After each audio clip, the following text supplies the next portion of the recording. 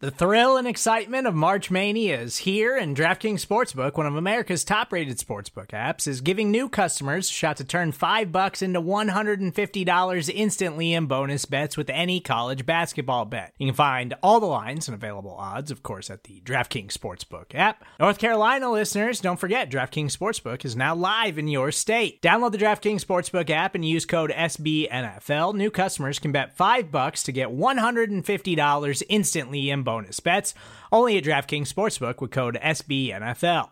The crown is yours. Gambling problem? Call 1-800-GAMBLER, or in West Virginia, visit www.1800gambler.net. In New York, call 877-8-HOPE-NY or text HOPE-NY. In Connecticut, help is available for problem gambling. Call 888-789-7777 or visit ccpg.org. Please play responsibly on behalf of Boot Hill Casino and Resort. 21 plus, age varies by jurisdiction. Void in Ontario. Bonus bets expire 168 hours after issuance. See dkng.com/bball for eligibility, deposit restrictions, terms, and responsible gaming resources. Yeah, don't it sound so epic? Horns are screaming, I ain't the one you wanna mess with. Use a joke, I ain't the one you wanna jest with. The battle's coming, you only got a few seconds to run. Yeah. Hello, Bengals fans. I am Matt Minnick, and this is Coach Speak. Well, today we are going to get back to our roots.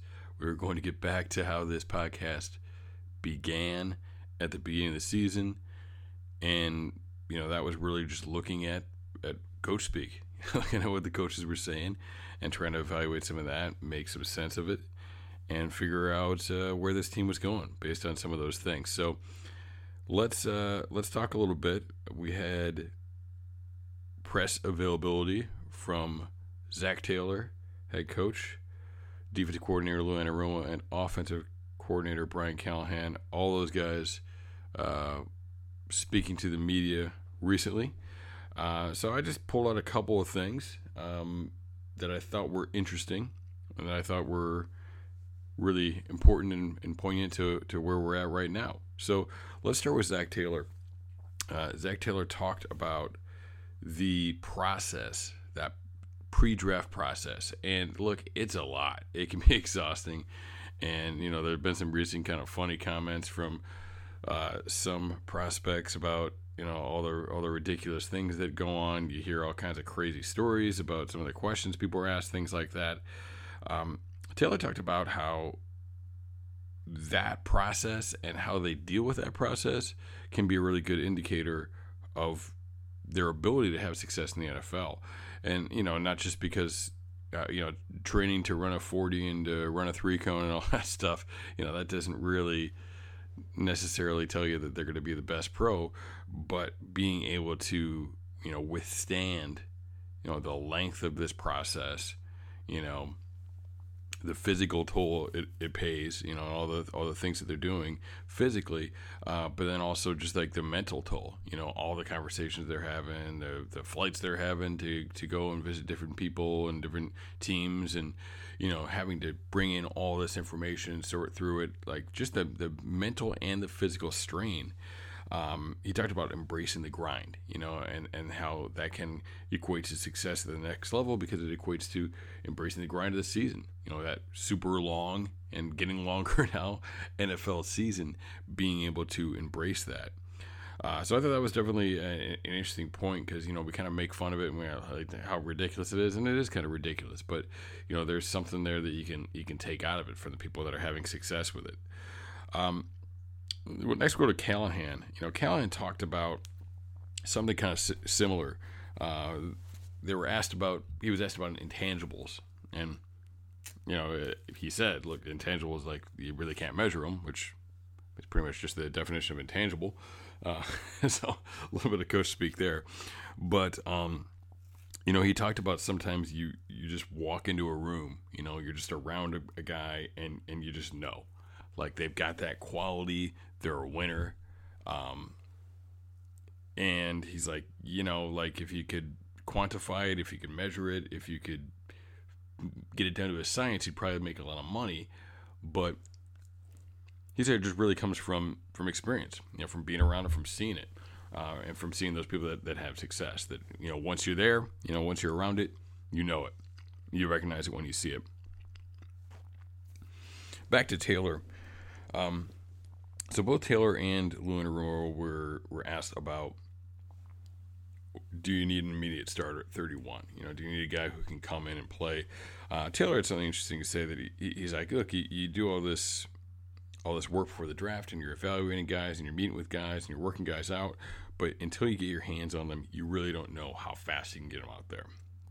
So I think that tells us something about, the Jackson Carman situation, that he wasn't ready to go this year, obviously.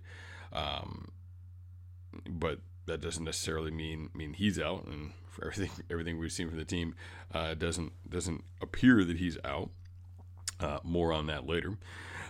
And that tells you at that 31 spot that they're willing to not necessarily go for a perceived immediate need. Go somewhere where they're going to add some competition, or get somebody in, eventually. But that they don't feel that they need to add somebody who's going to be an immediate starter. And Lou Anarumo kind of echoed that. He's like, look, the good news is we don't. We're in a pretty good spot right now. So, that gives you a little bit of an idea. I think we all have the positions that we're looking at. I think corner is a very popular one to look at for that. And that's a position where I think they could do very well in this year's draft. And at that 31 slot, I think they could find a pretty good player there. Personally, I'm starting to lean towards the 3-tech route, that they might be able to find an even better player there. And both of those are positions where I think a guy could come in and win that starting job. But they don't think it needs to happen. They've got Eli Apple, they've got BJ Hill, and they feel comfortable with that. They feel a lot more comfortable with Eli Apple than most of the people listening to this podcast probably do. So I think a lot of that urgency perceived in that need. I think there's definitely a need, but I think the urgency in that need is more of an outside perception than an internal perception. Anarumo talked about, we'll see. The guys that come in and they're ready to compete, they're going to have a chance. They're going to get more reps. So, they're going to let those guys compete and fight it out in camp. So it'd be interesting to see what they add to that, to that group, who they throw in there. But they don't feel they have a need. They don't feel they have, that they need to add somebody at a specific position that early on. Callahan was asked about players they're targeting, and he's like, well, when you're picking 6, it's easy. But there's so many people in front of you right now. Like, you've got guys you like, but you have no idea what's going to happen in front of you and how things are going to break down. So you can't really have your heart set on a certain player falling into your lap, because you just don't know what's going to happen in those first few hours of the draft before you even get up on the board. Another thing with Callahan, kind of ties into those things we've been talking about here. He was very passionate about the competition on the O-line, and he said, hey, look, we added three good starters. We've got Jonah coming back. We added those 3 starters in free agency. We've got Jonah coming back, and really just that left guard position that they've got the competition at. And, it really sounds like it's Carman, and it's Adeniji in there. And we'll see, because, there's some things that nobody's really going to bat for, really that strongly endorsing Carman, which I don't think they should, because they got Hakeem there too. What does that tell Hakeem, who was your starter for most of the year? I think both of those guys need to improve. I think Hakeem didn't get the full offseason last year because he was injured, but remember, that was a guy we all really liked. I really liked him in the draft. I've always said that he needed to bulk up, he needed to get stronger, he needed to improve his anchor, and he didn't really get an opportunity to do that last year because of his injury. So we'll see what he can do, and I think now Carman, they talked about this too, about learning to be a pro, acclimating, to what's going on, and really just learning, the learning curve associated with any position, but the O-line in particular, and how steep that can be. Carman, also a guy who had off-season back surgery before he even got there, and who was adjusting to playing a completely different position that he never played before. So now, they go in there, and like I said, there's a lot of passion there about that competition. And I think we're going to see that competition, as we get some rookies in, maybe on the defensive side of the ball too, to be able to see those things. But he was excited and he was passionate about that competition. It definitely doesn't sound like they feel like they have a perceived need on the offensive line either. I don't think that removes them from competition or, the possibility of taking an offensive lineman early on. But it doesn't sound like they really feel like that's a pressing need either. It sounds like they think that something's going to work out there. People keep throwing out hope is not a plan, and I don't know who put that in everybody's head that they keep repeating it. But look, you and I can hope, but that doesn't, we don't have plans anyway. You know what I mean? We're not making decisions. So, for these guys, it's different. There's a developmental curve, and, there's working with these guys. So it's not hope, because it's not like, man, I hope Carmen's good next year. It's like, no, I got to make Carmen good next year. I got to make Energy good next year. We got to get those guys in the gym. We got to get those guys working. We got to get the mental reps. That's not hope. They're doing the work too. So we can say it from our point of view, but, hope is not a plan. Well, we don't you need hope, and we're not making plans anyway. So it doesn't really matter if hope's a plan or not. Anyway, sorry, slight tangent there. But, so there's going to be this competition. Like I said, Callahan sounds really, really enthused about it. Enaruma never really sounds too enthused about anything. But, it sounds like, they're open to that there too, and that they're going to, bring in guys and let them compete. So don't be surprised if it is an unexpected position, if there is some unexpected competition in those areas, that they'll bring those guys in and be able to compete for a starting role. But overall, they sound like they feel pretty good about those things, about how the offensive line is set up. Honestly, I kind of got the vibe from him. Personally, I believe that if Linderbaum is on, I believe in Jackson Carman. I think he's going to turn the corner. I think that they can do some really good things with him because he had some really nice flashes. And I think that he would have played last year if they were not in a run. I think they just had a little bit more trust in Hakeem because he'd been around for a year. And just mentally, he was just a little bit above, which makes sense. There's a lot going on. But I think he would have played it. If they were out of competition, they would have got him that experience. Having said that, I think if Linderbaum is on the docket, I don't know, I lost the word there. But if Linderbaum's still around when the Bengals are picking, I have a hard time believing he won't be the best player available. I think Tate Karras gives you that flexibility. I think to be able to get Linderbaum in there, and then you have, hey, if Linderbaum's ready, he can be the center. Maybe Tate Karras is the guard, but maybe Jackson Carman beats him out. So we'll see how that type of stuff breaks down. But I got the idea that the Bengals were more comfortable. That I don't know, that maybe they don't see it as that need really at all. It sounds like they're really comfortable with Karras. It sounds like they're really comfortable with the competition. So we'll see what happens, but I don't know. I wouldn't pass on Linderbaum. I could kind of see them passing on Linderbaum just from the tone, from the way Callahan was talking. It sounds like that might be a possibility. So we'll see how this stuff breaks down, but that's just kind of the idea and the vibe that I'm getting there. Now, we talked a little bit, going back to Enaruma, he asked about what you want to get at the corner position. Do you want the range, the quickness? Do you want? And he's like, well, that's what we have rounds at the top of the draft. Like, you want everything. You want it all. And I was just having a conversation with, well, it wasn't really a conversation. It was like two tweets, but going back and forth with me and Joe Goodberry the other day. But Kyler Gordon's a guy that I like. Kyler Gordon a lot. I don't think the Bengals will like him that much because he's not really a strider. I don't think he can covers that much distance necessarily. I think they like this kind of longer, long strider, kind of more rangy type guys. Although Enaruma didn't really like the word range when one of the reporters used it to describe a corner, but I think they kind of like those type of guys at corner, and that's not Kyler. Like he's a quick flip your hips type of guy, which is my jam. Those are the guys I recruit. That's what I look for. Like it's like the number one thing. Like people say, hey, I got a corner for you. Like in recruiting, I'm like, okay, is he hippie? Like that's literally my first question.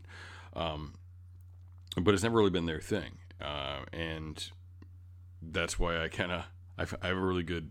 I believe mind for that of do they like those guys because that's what I like, and they don't seem to like the guys that I like in general. So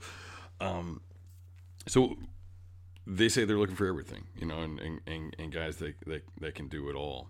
And you see guys like Booth and Elam, I think are guys that can kind of do it all in that scenario. Booth has a little bit more experience doing some different things, but I think that Elam has the physical tools to do that.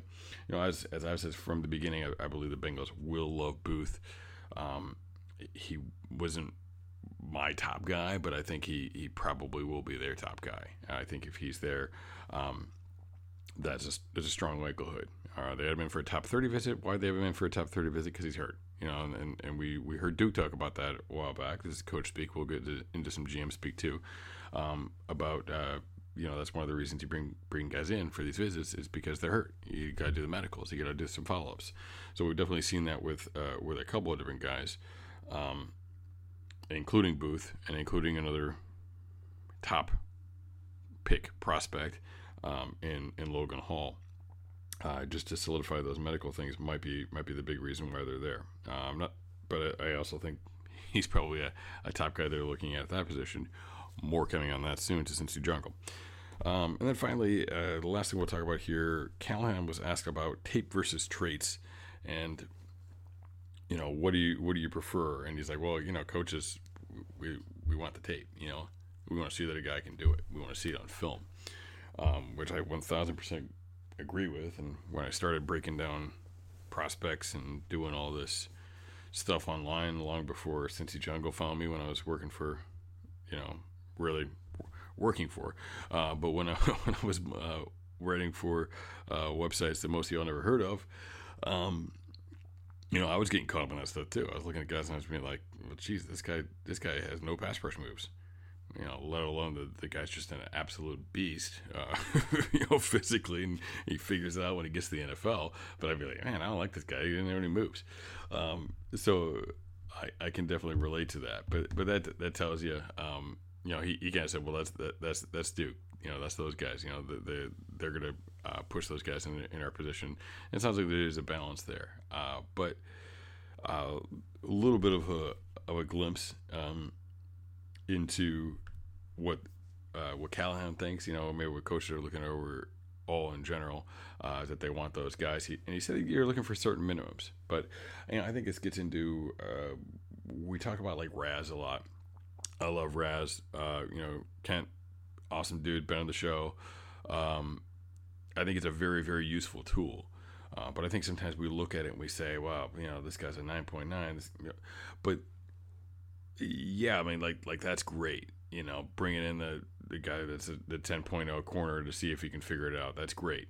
Bringing in, guys that have these great times and great measurements. That's awesome. But, that in itself isn't going to win you games. And some people are really good in shorts. You know what I mean? And not so much when you get in the field. So you definitely have to balance those things out. And I also think that, there's something to say for drafting a guy who has really good film and is like, a 7.5 or something. Nothing wrong with that. Cole Turner, I think the Bengals are going to love Cole Turner from Nevada. Not great numbers. Fine numbers.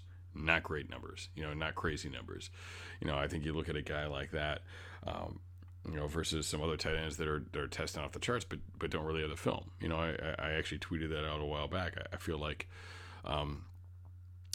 Dolchik. I'm going to have to learn that one at some point. I'll have Sands teach me.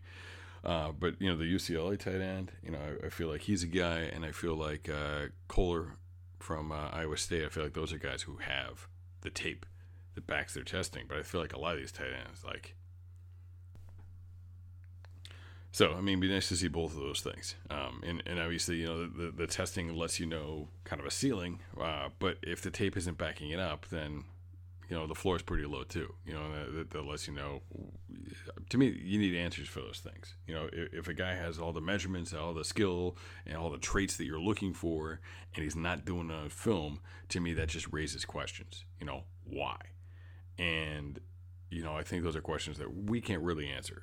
I think those are things that you're digging deep and you're figuring out.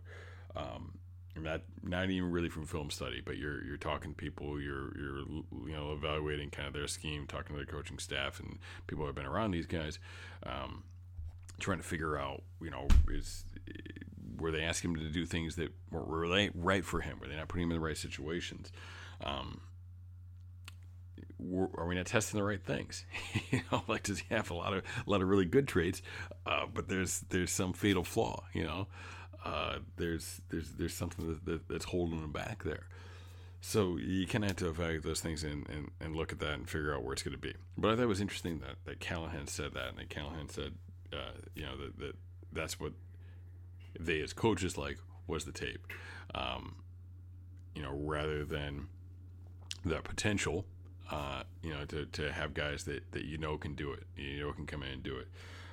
So yeah, let's not rule out people that are, you know, 6s and 7s and 8s. You know, like, you don't have to be 9s and 10s in those things to be successful. You know, and I'm not going to, you know, point to people that had terrible reses and were all pros, because, you know, those people are outliers. But the point is that, I mean, really, the job is to find outliers. You know, all these guys are outliers. Like, these aren't normal human beings. Like, these are special athletes. So, you know, like, it's finding that balance. You know, it's figuring out what's going to work and putting in all these things. And I think sometimes we get caught up in one thing. Well, you can't do this. He's out. Well, he's got this number. He's out. Yeah, you know. Again, there are certain thresholds, as Callahan said. Like, man, well, this person's a little on the short side. This person's a little. But you still have to be able to play around with those things and figure out how you're going to win. You know, I think those things can be a useful tool, but I think there's always a gray area. You know, it's always muddied up. Anyway, this has been a particularly long episode of this show that I usually try and keep short, so we're going to break it off right here and get you on to the next Cincy Jungle podcast. Check out the Orange and Black Insider. My man Anthony and John, see what those guys are up to, and yeah, we'll go from there. But hey, we're a week away from the draft, just about, and excited to see what happens. Excited to stay up real late and go to work the next morning. But hey, you know, like, first world problems, right? Those are good problems to have. You know, winning games, going deep in the playoffs. We will take it. But we'll see you next week. We'll keep following up. Lots of great content coming to Cincy Jungle. I got something coming up on defensive tackles. I got stuff out there already on corners and safeties who should be considered with that first overall pick. Or first round pick. Not the first overall. Definitely not the first overall. All right. Who did? Yeah, we coming for what's ours. Yeah, we coming for